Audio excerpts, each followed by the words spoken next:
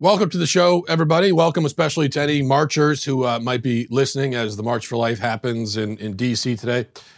I've told you before, the thing that I love about the March for Life the most is that the March participants are, they don't stand to gain anything from this. Their motivations are not selfish because their demands are not self-serving. Every single person, hundreds of thousands of people there right now in D.C., marching in place of somebody else.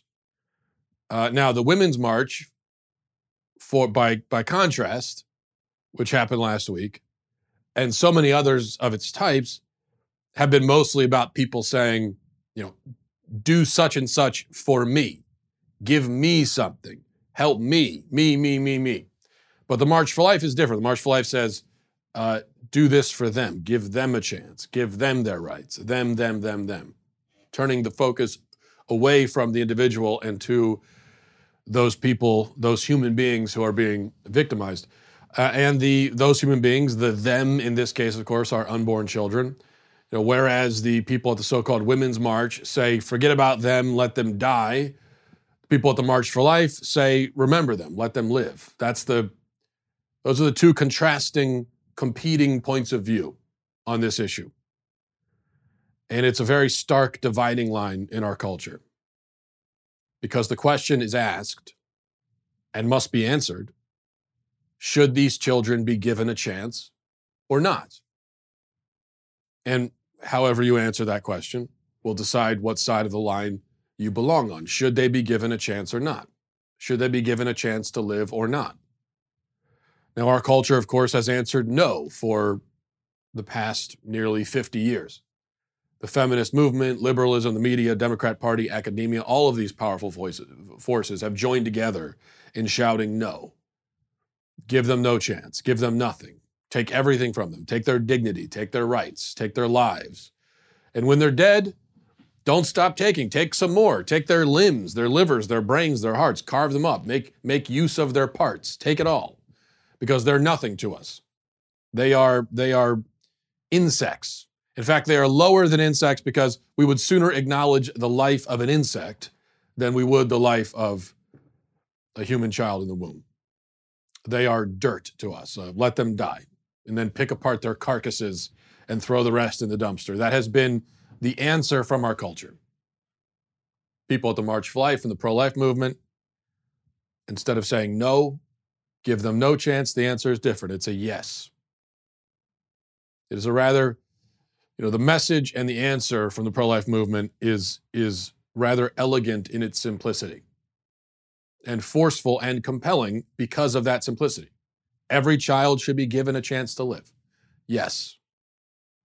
We affirm the life of every human being at every stage of development, in the womb and outside of it, at the beginning of life and at the end of it.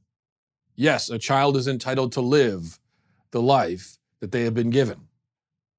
Yes, a child is, according to our country's own founding documents, endowed by God with an inherent human dignity that no one on earth, not even his own parents, can deny him.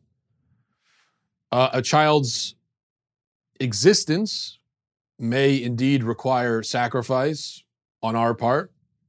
It may feel burdensome at times to care for people who cannot care for themselves, but that does not give us the right to dispose of these people, like old scrap metal. Our children have the right to live, and so it is our responsibility to care for them, to give them our time, our energy, our money, our love. And a civilized society should recognize that obligation and enforce it by law, just as we do with children outside of the womb. We say to parents, you have an obligation, you have a responsibility to those children. You can't neglect them. You can't just toss them to the side. You can't just leave them in the house and go do your thing. You have a responsibility to them. Doesn't matter if it's hard. Doesn't matter if it requires sacrifice. You have to do it because they are your children. You are the parent. If I bring a child into this world, it's my fundamental duty to tend to that child, to make whatever sacrifices that entails. And if I cannot or will not, then it's my obligation to find somebody who will. But one thing that I cannot do is just kill the child. That's it. That's what the pro-life movement says, and everybody at the March for Life, what they say is, well, That's our message to parents of born children. So why would it not be our message to the parents of unborn children? A very simple thing. You don't get to kill people because their existence interferes with your own. That is one of the most basic and fundamental moral principles known to man. Or at least it used to be. And that's the message. As I said, very simple. Now, as we continue with the show, let's check in with Duke Cannon. Yeah, I like Duke Cannon's approach because their point is, listen, it's hard to improve yourself. Self-improvement is very hard. So set modest goals. Don't go all crazy trying to transform yourself in one fell swoop. Most resolutions don't last anyway, mostly because dramatic self-improvement is hard. That's why Duke Cannon Supply Company wants you to consider lowering your expectations. That's an easy thing to do. We can all accommodate that. Lower your expectations this year with the Moderate Self-Improvement Box. I have one myself. Right now, it's a one-step program to achieving a slightly better version of yourself. This box is packed with over $80 of premium American-made grooming goods designed to help you look and smell just a little bit better in 2020. Moderate self-improvement, usually $84. Now it's $50 for a limited time. Some of the stuff in there includes the Trench Warfare Dry Ice Body Powder, I should say. Body Power as well, perhaps. Trench Warfare Antiperspirant and Deodorant, the News Anchor 2-in-1 Hair Wash, Working Man's Face Wash, and then my favorite, they've got the Big Ass Brick of Soap and also the Big Ass Brick of Soap Junior for the slightly smaller size. This one-time offer, it's not a subscription box. It's just $50 with free shipping to the lower 48 states. All products are tested for quality and endurance by active duty military, and 5% of net profits are donated to causes benefiting veterans and active duty military. Visit DukeCannon.com and use the promo code Walsh for 15% off your entire order. That's DukeCannon.com, promo code Walsh. All right, I love this. I want someone to give this man a medal. This man deserves a medal. Here's a voter confronting Elizabeth Warren about her student loan forgiveness plan, and I love everything that he has to say. Listen to this. I just want to ask one question. My daughter's getting out of school. I've saved all my money. She doesn't have any student loans. Am I going to get my money back? Of course not. So you're going to pay for people who didn't save any money, and those of us that did the right thing get screwed. No, it's not anybody got screwed. When we Of started, course we did. My buddy had fun, bought a car, went on vacations. I saved my money. He made more than I did. But I worked a double shift, worked extra. My daughter's worksheet is 10. So you're laughing. Yeah, that's exactly what you're doing. We did the right thing, and we get screwed. I appreciate That's it. all right. So it might have been a little hard to hear over the din of the crowd noise. What he was saying is that he paid for his daughter's college. He worked a double shift. He made a lot of sacrifices. And he wants to know if he's going to get his money back under her plan. And her answer was, I loved her answer. Her answer was not just no. Her answer was, of course not. Of course not. No, this isn't about you. We're not trying to help you out. No. Now, as we've been talking about on this show, there is no response to his point. She has no response because there really isn't one to give. There is no morally coherent rebuttal to his argument. He's saying, I'm financially hurting now because of the sacrifices that I made to pay for my daughter's college. I'm out that money. I've had to do a lot of things. I've had to change my whole lifestyle around. I've had to work double shifts and everything to afford, sending her to college. Am I going to be made whole? Will I get restitution? The only thing that a proponent of loan forgiveness can say, and this is what proponents have been saying about this guy, from what I've seen online, the only answer is, hey, tough luck, deal with it. No, you don't get any money. You don't get, hey, that's your problem. Quit your whining, you selfish jerk, basically. Here's the problem, though. If you can say that to him, if you are a person who wants loan forgiveness, and your message to this guy is, hey, tough luck, shut up. You don't get your money back. Go cry about it, you whiner. If that's your answer to him, why can't that be my answer to you? You see, If that's what you're saying, why can't I throw that right back in your face? Why is it tough luck for him and not for you? Why is tough luck such a terrible and evil thing for me to say to you? But you could say it to him. Personally, look, I mean, just from my perspective, as someone who basically doesn't have a dog in this particular fight because I don't have student loans and I also didn't pay any back, although I have been paying my wife's loans back. So I do have a dog in the fight, as a matter of fact. But still, from my perspective, I think that guy is a much more sympathetic figure than you are. If you're somebody who has loans and you're clamoring for loan forgiveness, because for the simple fact that he actually paid back his, he fulfilled his financial obligations. This whole idea was of forgiveness wasn't his idea. He wasn't the one clamoring for it. All he's saying is, hey, if we're doing this, then what about me? I just find that to be a much more sympathetic position to be in, as opposed to somebody who signed on the dotted line, accepted the loans, went to college, got the education, and then immediately started crying they don't want to pay it back.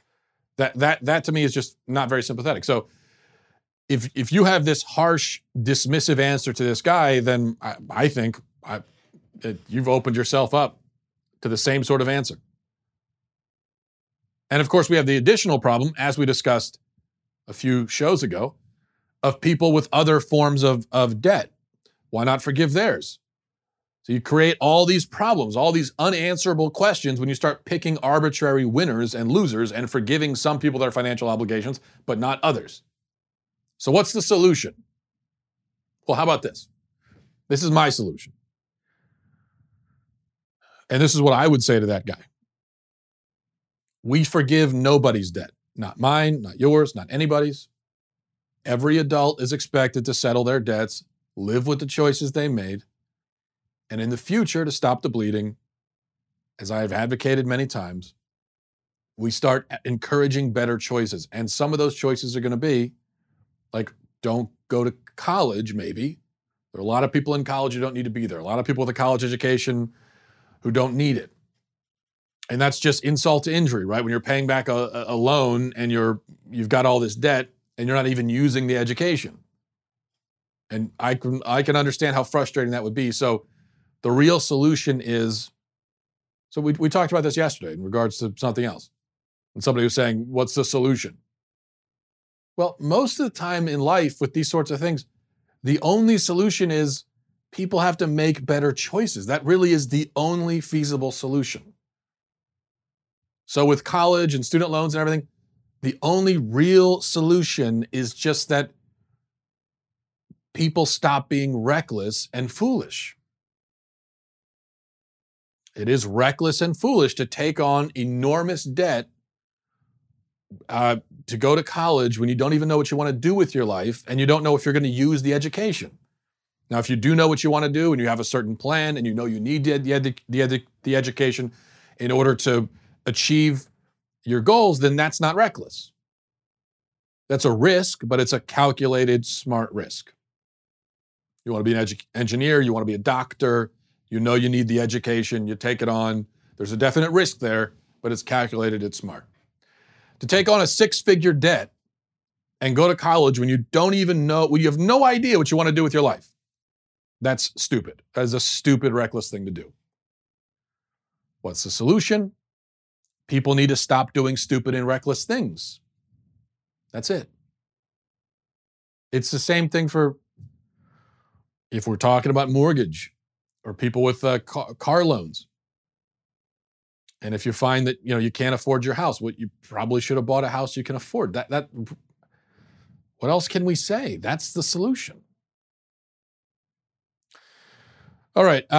Speaking of homes, let's check in with our friends over at Ring. There's nothing worse than feeling unsafe in your own home. If there's anywhere in the world where you ought to feel safe, it's in your home. You have a right to that, a right to feel safe and be safe in your home.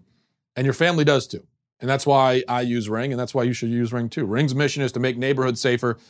You might already know about their smart video doorbells and cameras that protect millions of people everywhere. Ring helps you stay connected to your home anywhere in the world. So if there's a package delivery or if there's a surprise visitor, you'll get an alert and you'll be able to see and speak to them no matter where you are. You'll do it all on your phone. That's thanks to the HD video and two-way audio features on Ring devices. Personally, it gives me peace of mind knowing that I can see my house wherever I am in the world, and I travel a lot, so I can always check in on my house, see what's going on. I know that my house is, in a sense, within reach. All I got to do is reach for my phone, and I can see what's happening. As a subscriber, you have a special offer on a Ring Welcome Kit available right now at ring.com/Walsh. The kit includes a video doorbell and Chime Pro, which is just what you need to start building a ring of security around your house today. Go to ring.com/Walsh. That's ring.com/Walsh. Okay, I wanted to talk about this. There's a piece on Medium right now that's kind of gone viral, and it's gotten a lot of attention. The title of the article, Millennials Love Zillow Because They'll Never Own a Home. You gotta love these millennial woe is me type articles. There's a lot of them on the internet these days, and here's one of them. There's a few points I want to make about this. First, I'll read a little bit of this article from Angela Lashbrook on Medium. Says, the apartment I found on Zillow has cornflower blue walls and original details with crown molding still intact, a rarity among today's bleached and flavorless condo renovations. It has picture windows and a functional fireplace, and it's only a couple blocks from Prospect Park. It isn't perfect.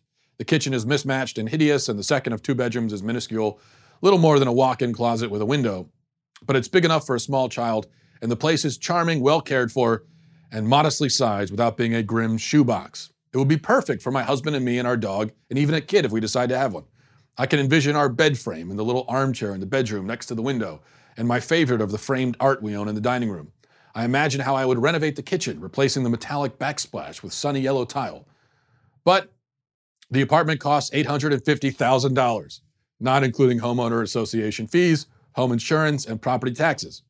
The total monthly cost, according to Zillow, would be $4,546.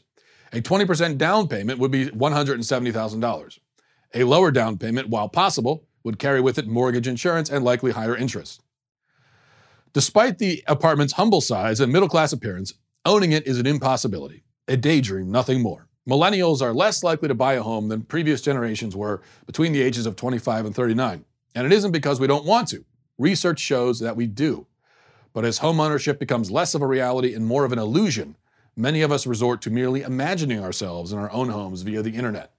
Websites like Zillow, StreetEasy, and Realtor.com, or real estate dedicated Instagram accounts allow many of us to daydream about the security and stability that we could have if we could buy a home.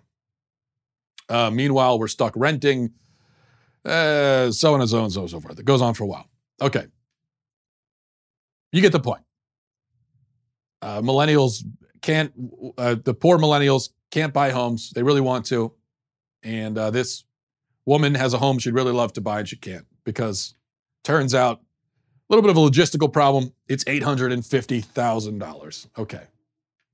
So there's, and this article has resonated with a lot of millennials. That's how I saw it being shared online.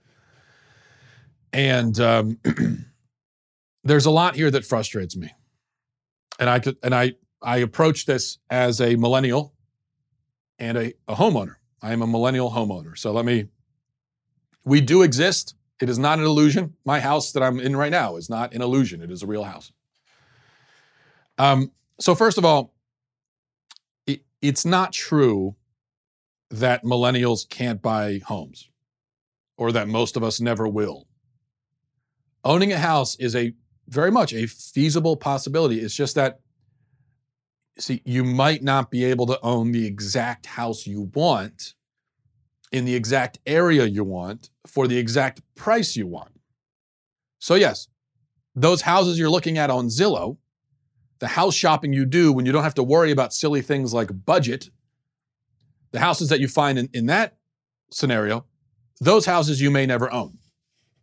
It shouldn't be surprising that if you go on Zillow with no budget and you start looking at the houses, you're going to see a lot of really nice houses that you'd love to own, but you can't. It's not surprising that this individual was able to find a house she really loves for $850,000. I think pretty much anyone can find a house they love for $850,000. But it's $850,000 and most people can't afford that. that doesn't mean that you can't afford any house. You see, that's my point. So we've got, what was her name again? We've got Angela here. Would love to own a home. She talks about, for the rest of the article, how much she'd love to own a house in general and how much it sucks to be renting. Okay. I'm sure you can find, Angela, a house on Zillow that you could afford. It's just that it's not going to be that. It won't be your dream home. It won't be a home that you can, poetically describe for 3 paragraphs about all of the lovely features. It might not be that kind of home, but you could still find a home. See, this is what you find a lot in my generation, and to me, it's pretty confounding. You hear millennials say all the time, "Oh, I can't do that," when really they can do it. It's just that they don't want to make the sacrifices associated with it. So when they say, "I can't do that," what they mean is, I can't do that while maintaining the level of comfort and luxury that I prefer. That's what they mean. Or they mean, I can't do that in exactly the ideal kind of way that I would like to do it. When someone says, I can't move out of my parents' house. Well, you can. Any adult can if you're able-bodied and everything, especially if you're employed. You can do it, but you might not want to live in the sort of apartment you'd have to live in if you did move out, and you might not want to work as much as you'd have to work if you did move out. And so that's why you're not moving out. But and that's your choice. But just don't say you can't. You can. You're choosing not to. And there's a difference. I'm not making any judgments about the fact that you choose not to. Well, if you're an adult living at your parents' house, eventually you really should move out. And but when it comes to buying a home, I that's up to you. I have no opinion about whether or not any other person buys a home. But if you're sitting here and you're gainfully employed, and especially if you're married and your spouse is gainfully employed, you can almost certainly afford a house, as long as your credit is okay. If it's in shambles, then that might preclude you for a while. But if you've got decent credit and you've got it and you're gainfully employed, you can buy a house. It's just that it might not be the kind of house you want. And if you're going on a website like Zillow, that's the problem with a website like Zillow, is because you can, back in the old days, I assume before they had the internet and people went to buy homes, there might have been catalogs and pamphlets you could look through, but you didn't have access to that much. So if you were looking for a home in 1992, you probably weren't looking at homes in the $850,000 range because they weren't just a click away, right?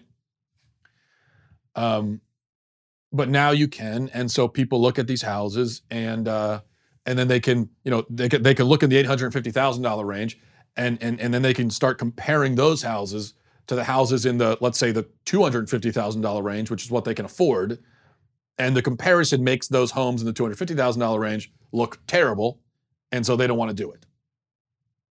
And then they walk away dejected, saying, "Oh, I can't buy a home." No, again, you can. It's just not, you can't buy that home or a home in that range. Which doesn't mean that you can't, one thing that you might do, one thing we did in the house that I'm currently living in is we bought a house, a cheaper house that needed some work, and then we did the work and we renovated it. And now it's, to me, I'm not going to call it my dream home, or I'm not sure I even have a dream home, but the home we live in now is exactly the kind of home I wanted. But when we were shopping for houses, I couldn't find exactly the kind of home, and we couldn't find exactly the kind of home we wanted that was move-in ready. And so we found a cheaper home that had the potential to be the home we wanted, and we put the work in. So, there are things you can do, but you have to be willing to make those sacrifices and kind of adjust a little bit.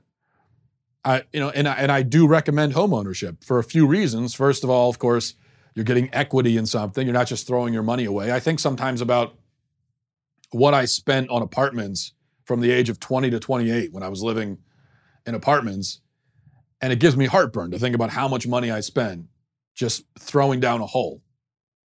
Even when I was single and I lived in a dumpy little place, it was only $500 a month that I rented, but it looked like a $500 a month apartment. And I specifically moved to an area that had those cheap places, not the nicest area. But even that, lived there for 5 years, $500 a month, wasn't making a lot of money during that time. And that works out to what, like 30 grand? I'm terrible at math. So was that for 5 years? I think so. That was a lot of money. And I have nothing to show for it. It's just, it's gone, right? Whereas with a house, you put the money into it and you can always get it out. We sold the first house that we bought 5 years ago or so. We lived in it for 3 years. We moved. Hadn't even come close to paying it down, but we sold it and we got back all the money we put into it plus extra. And you can do that with a house, and that's nice.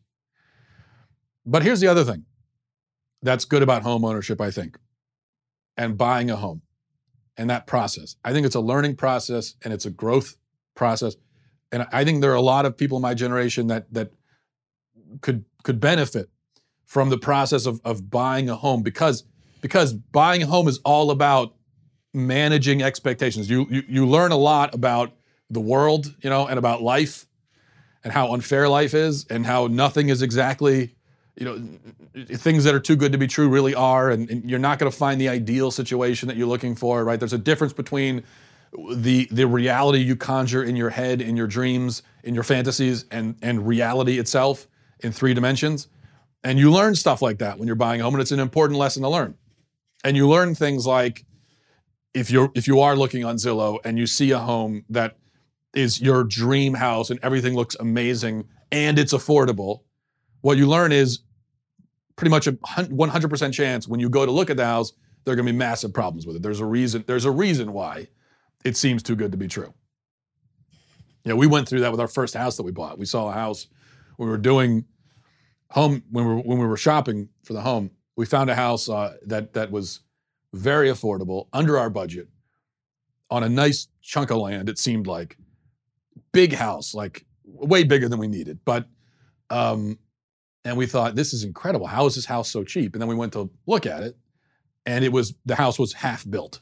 Somebody had been building the house and then given up and tried to sell it. And you didn't see that part. You didn't see the whole unfinished part of the house in the Zillow pictures. And so, it's a common thing that you go through when you're buying houses. And it's clear to me that there are a lot of millennials that could use lessons like that. Where ultimately, you hear people say, I don't want to settle. I don't want to have to settle in life. Well, then you're not going to ever live a life, because life is about settling. I have news for you. You're going to have to settle. When you buy a house, you're going to be settling. You're not going to find exactly what you wanted. You're going to settle. There are going to be things when you go into the house buying process. There are things that you want that you consider to be non-negotiable. Okay, I want this out of the house, out of the property, so on. What you're going to find is that you have to negotiate on some of those, and you're going to start paring down what your non-negotiable things are. You start with a list of like 10 things that are non-negotiable that you absolutely want in a house, in a neighborhood, in a community. And you discover you're not going to find those 10 things unless you strike it rich and win the lottery. So then eventually it whittles down and you're left with maybe like 2 things that are non-negotiable. It's an important process, and one that I think people should go through. All right, before we get to emails, a word from Policy Genius. Life is unpredictable, guys. I mean, speaking of making plans and life decisions and everything, you never know what's going to happen. We all have plans for the future, for the next day, the day after, and so on and so on. But you have to be ready for the unexpected, and that has to be a part of your plan. That's why life insurance exists, to account for the unpredictability of life, and that's where Policy Genius can help. Policy Genius makes finding the right life insurance a breeze. In minutes, you can compare quotes from top insurers to find your best price. You could save $1,500 or more a year by using Policy Genius to compare life insurance policies. Once you apply, the Policy Genius team will handle all the paperwork, all the red tape, and Policy Genius doesn't just make life insurance easy, they also can help you find the right home insurance, speaking of buying homes, auto insurance, disability insurance. it really is a moral obligation, I think, to be prepared in this way, to have life insurance, to have something, for your family should the unexpected happen. So be prepared for the unexpected. Get life insurance. It takes just a few minutes to find your best price and apply it. PolicyGenius.com. PolicyGenius will always get the future wrong, so you better get life insurance right. All right, let's go to emails. MattWalshShow@gmail.com. MattWalshShow@gmail.com. This is from Matthew, says, big fan of the podcast. I've been listening to it for a while now. I have a question for you that would, for what would happen under your regime with this situation. My soon-to-be wife wanted to invite her dinner and her friend and husband over for dinner. That was my first time meeting them and wanted to make a good impression. I love cooking, and I asked my fiance, do they like meatloaf? Once they answered the question with yes, I started preparing the dish. I used deer meat from the deer I harvested a month ago. I time it perfectly to be done by the time they arrive. Once they arrive and we meet, my fiance and I get all the food ready to serve, and I even get some bourbon out for myself and the husband to enjoy. None for the women, huh? You sexist. As we start eating, my fiance and her friend's husband tell me how good the meatloaf is. My fiance's friend looks at me and asks if I have mustard. Looking at her confusingly, I hand her some mustard out of the fridge. She covers the loaf with mustard, even though I had a special barbecue sauce I made already on the dish. I was disgusted and still might go see a therapist. Under your regime, how would you handle this mustard disaster? First of all, mustard on meatloaf is deranged. And this is why under my regime, you're not going to be allowed to just put any condiment you want on a dish. We got to get control of this. This has gone way overboard. There have to be some limits. There have to be some limits on freedom. And when I'm in charge, there will be lots of limits on freedom, as you know. This is one. People cannot be trusted with their own condiments. And so when I'm in charge, there will be a list of all the approved condiments. First of all the approved dishes that you may eat. It'll be a generous list, probably at least 10 items on it. And then here are the condiments that go with that dish. You don't have to use the condiments. I'm not saying that, but I am saying you cannot use a condiment that's not approved for that specific dish. In this case, it's even more outrageous because you made a homemade venison meatloaf and homemade barbecue sauce, and this person requests a condiment that was not even provided at the table and then smothers it all over your beautiful dish. That is an outrageous insult. Just so you know, etiquette here, people. And this is the same things happen to me, so you can see I'm taking this personally. If somebody prepared, now it's one, look, if you get pizza or something, if you're doing takeout pizza and you put whatever condiment you want on it, but, and you can request a condiment. If you're at somebody's house and you're ordering takeout and there's a condiment you want for the dish and they haven't brought it out to the table, I think in that case, it's okay to say, oh, do you have XYZ? But if it's a homemade dish, and this is someone who cares about their cooking and puts time into it, as our friend Matthew did. First of all, eat what's on your plate and use the condiments that are at the table. To ask for a condiment that was not provided is an insult. Number one, you're ruining the dish. Number two, what you're saying is, this is inedible to me. I cannot eat this unless you give me this assistance with this other condiment. And it's insulting. So that's, I just so you know why I get so emotional about this. I will never forget the time when I made chili for a guest at my house and they put syrup on it. Syrup on the chili that I had made, that I had slaved over, that I spent 12 hours making in the slow cooker. All of the flavors and spices were exactly correct. It was the right balance of everything. Doesn't need anything. You want to put some cheese on it, fine. Sour cream, okay. Syrup. You might as well just get up and spit in my face. Spit directly in my face. You might as well. It's the same thing. All right. This is from Aaron, says, Dear Matt, you argued on the show that it is morally wrong to have a massive house because in that situation, the morally right thing to do would be to give the money to someone who needs it. While I agree that it is morally right to give the money to the poor, I believe that you presented a false dichotomy between morally right and wrong.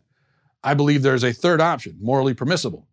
For example, in your case with the house, I know someone who gives upwards of 30% of his income to charity and yet also has an 11-bedroom house. The distinction I want to make is that at a certain point, it can be morally permissible to spend money on yourself, even if it would be morally right to give it to the poor. Thanks for all you do. Love the show. But as a freedom-loving American, I will be forced to lead the rebellion against your dictatorship. Sorry in advance. I'm not sure I agree with you here. You're drawing a distinction between morally permissible and morally right. You're saying that there could be something that is morally permissible but is not morally right. See, I don't think I agree with that. I think if something is morally right, if something is not morally right, it is morally wrong. Another way, maybe another term that we could be using would be morally licit versus morally illicit. And in that case, something that is morally licit is both morally permissible and morally right.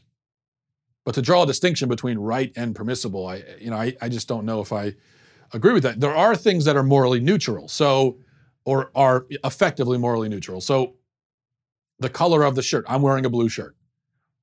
That was a morally neutral decision. There's not a lot of moral content to the decision of what color shirt to wear. But it wouldn't be accurate to say that me wearing a blue shirt is not morally right, but it is morally permissible. No, it was a morally right decision. It's just that the moral implications of my shirt color are so minor as to essentially be non-existent, right?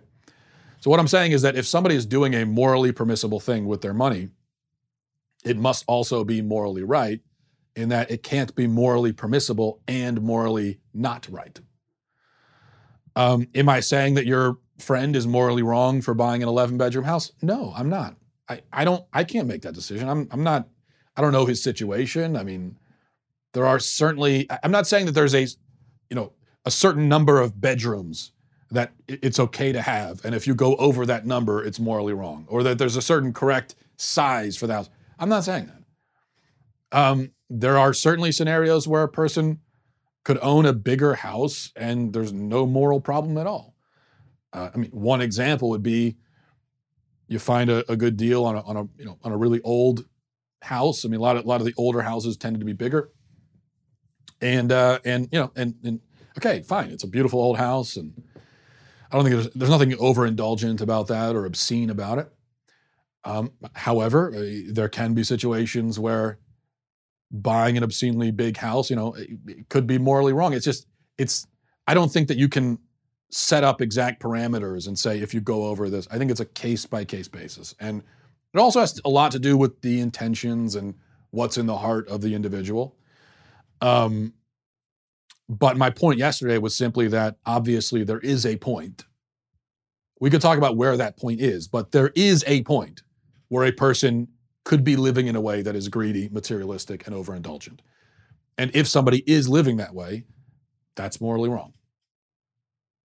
If they're not, then there's no moral issue, and that's it.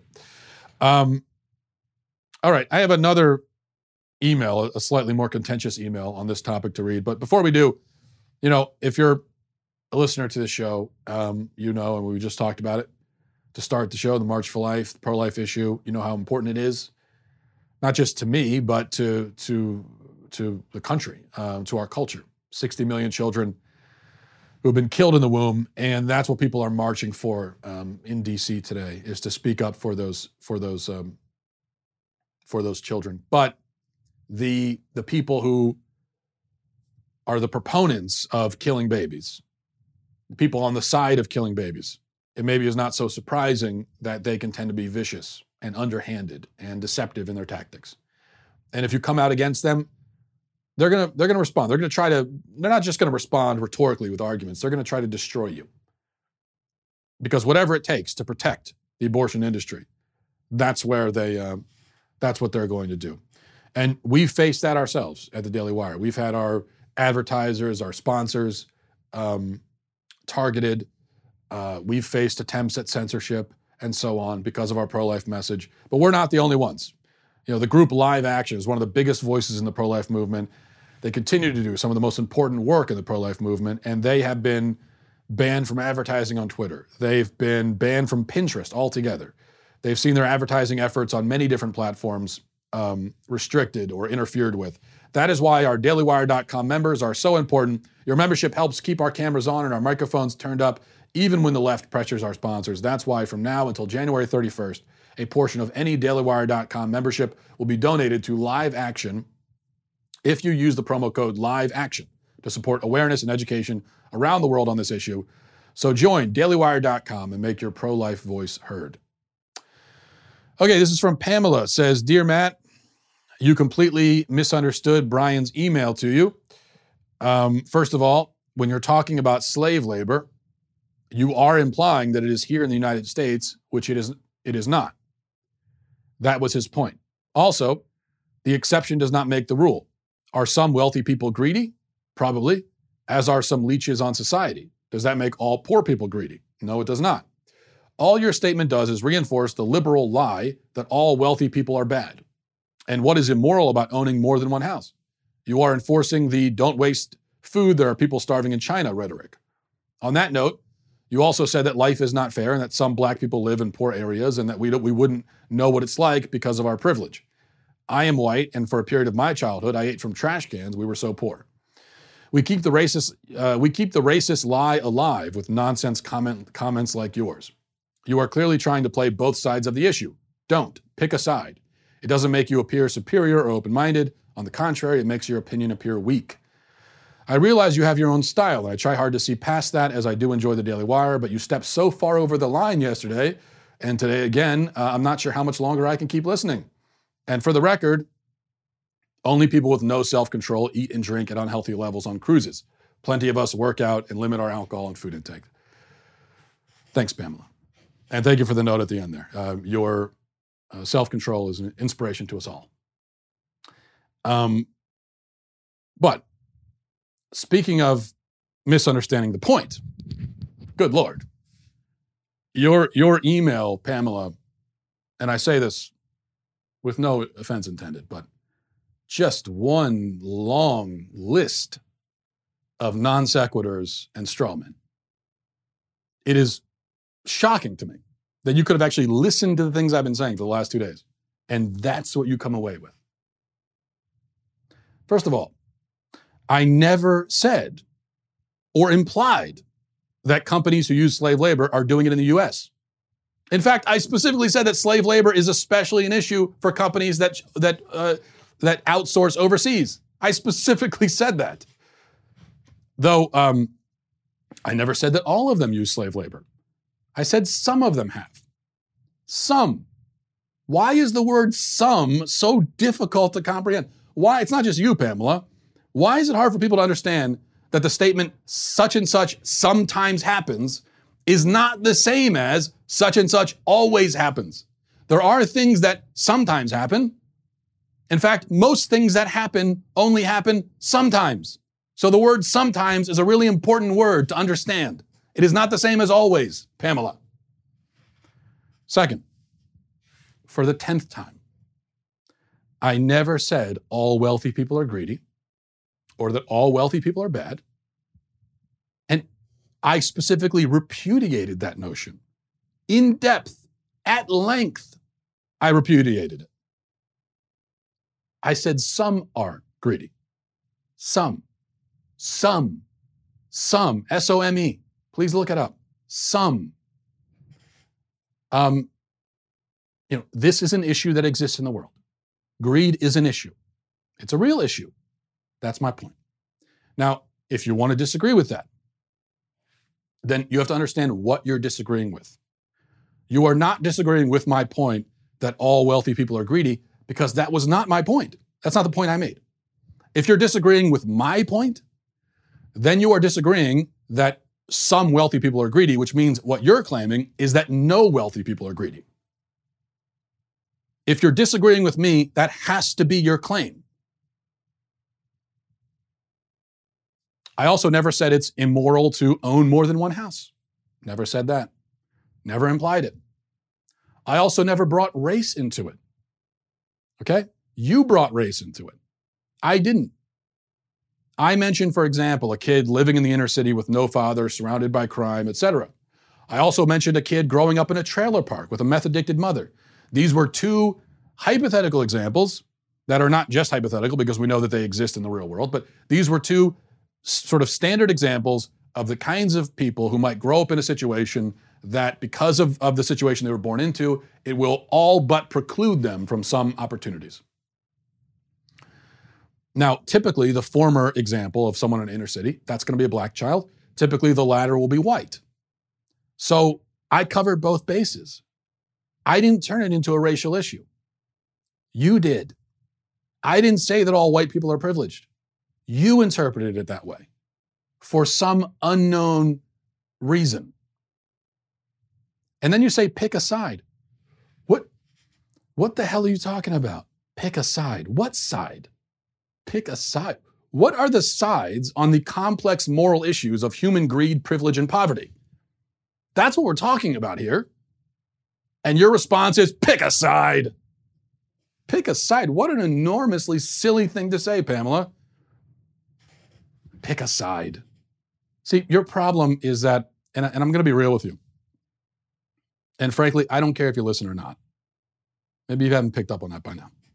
I really don't care. If me simply saying that greed is bad offends you to this degree, if you are so allergic to nuance that you can't even comprehend the word sometimes, Pamela, then I'm not sure I can provide for you the kind of content you want. And I don't think I want to provide that sort of content. So you have to make your decision. Your problem, and this is why it frustrates me so much, that I'm so tired of this. I'm so sick of it. You have bought into these simplistic talking points that you see on cable news and you see in Facebook memes, and you've bought into them to such an extent that you literally hear those talking points even when they're not being said, you hear them. It's the only thing you're capable of hearing, apparently, are the talking points. You just accused me of saying a whole bunch of things I never said. You can go back and look at it. It's all on tape. I said one thing, and in your head, you imagine this whole other conversation that never took place. Why? Because you've been told that the correct opinions with regard to this issue are ABC. Okay, so on this issue, which is a very broad, very nuanced, complex, big topic, again, greed, poverty, privilege, these sorts of things. But you've boiled that whole topic, you boiled it down to a few basic talking points. And what you in your head, you think, if we're talking about this, you have to say ABC. And any opinion that is not ABC is wrong. And is thus, I guess, liberal. And so every non-ABC opinion is the opposite. It is an XYZ liberal opinion.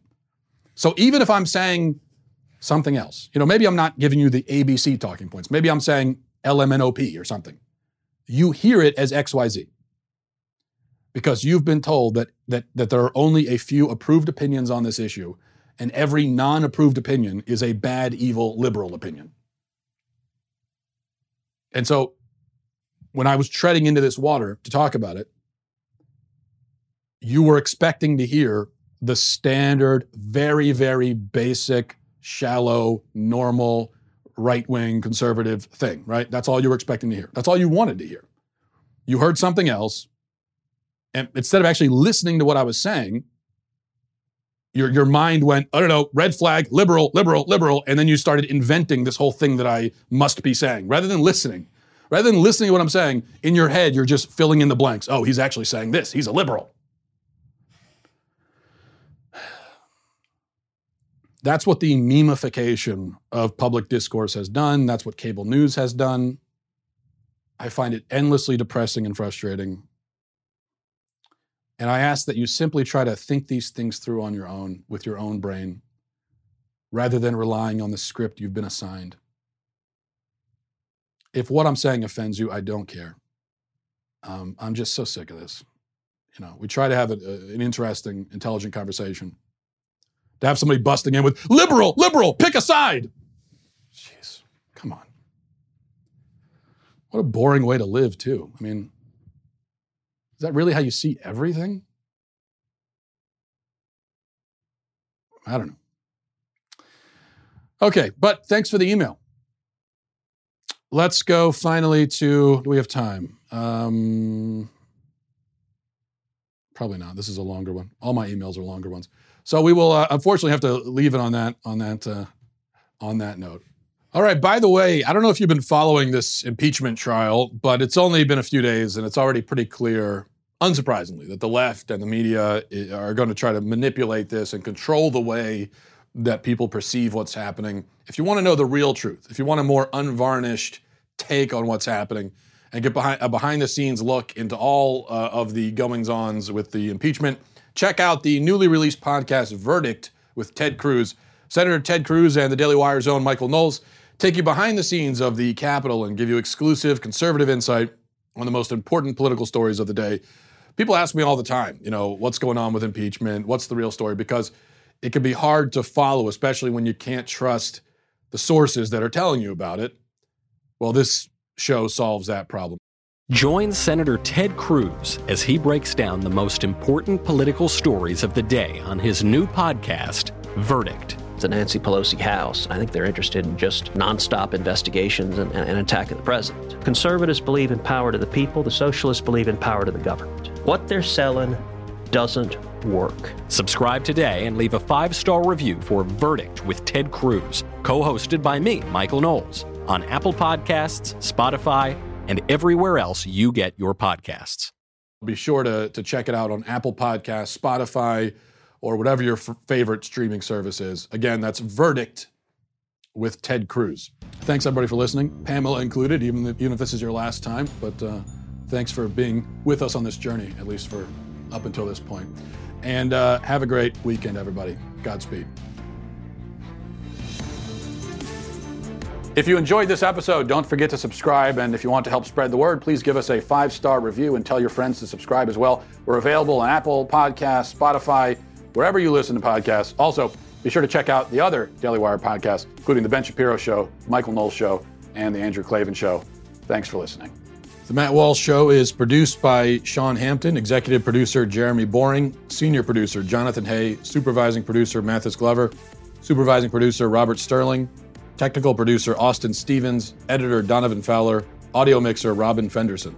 The Matt Walsh Show is a Daily Wire production, copyright Daily Wire 2020. If you prefer facts over feelings, aren't offended by the brutal truth, and you can still laugh at the insanity filling our national news cycle, well, tune in to The Ben Shapiro Show. We'll get a whole lot of that and much more. See you there.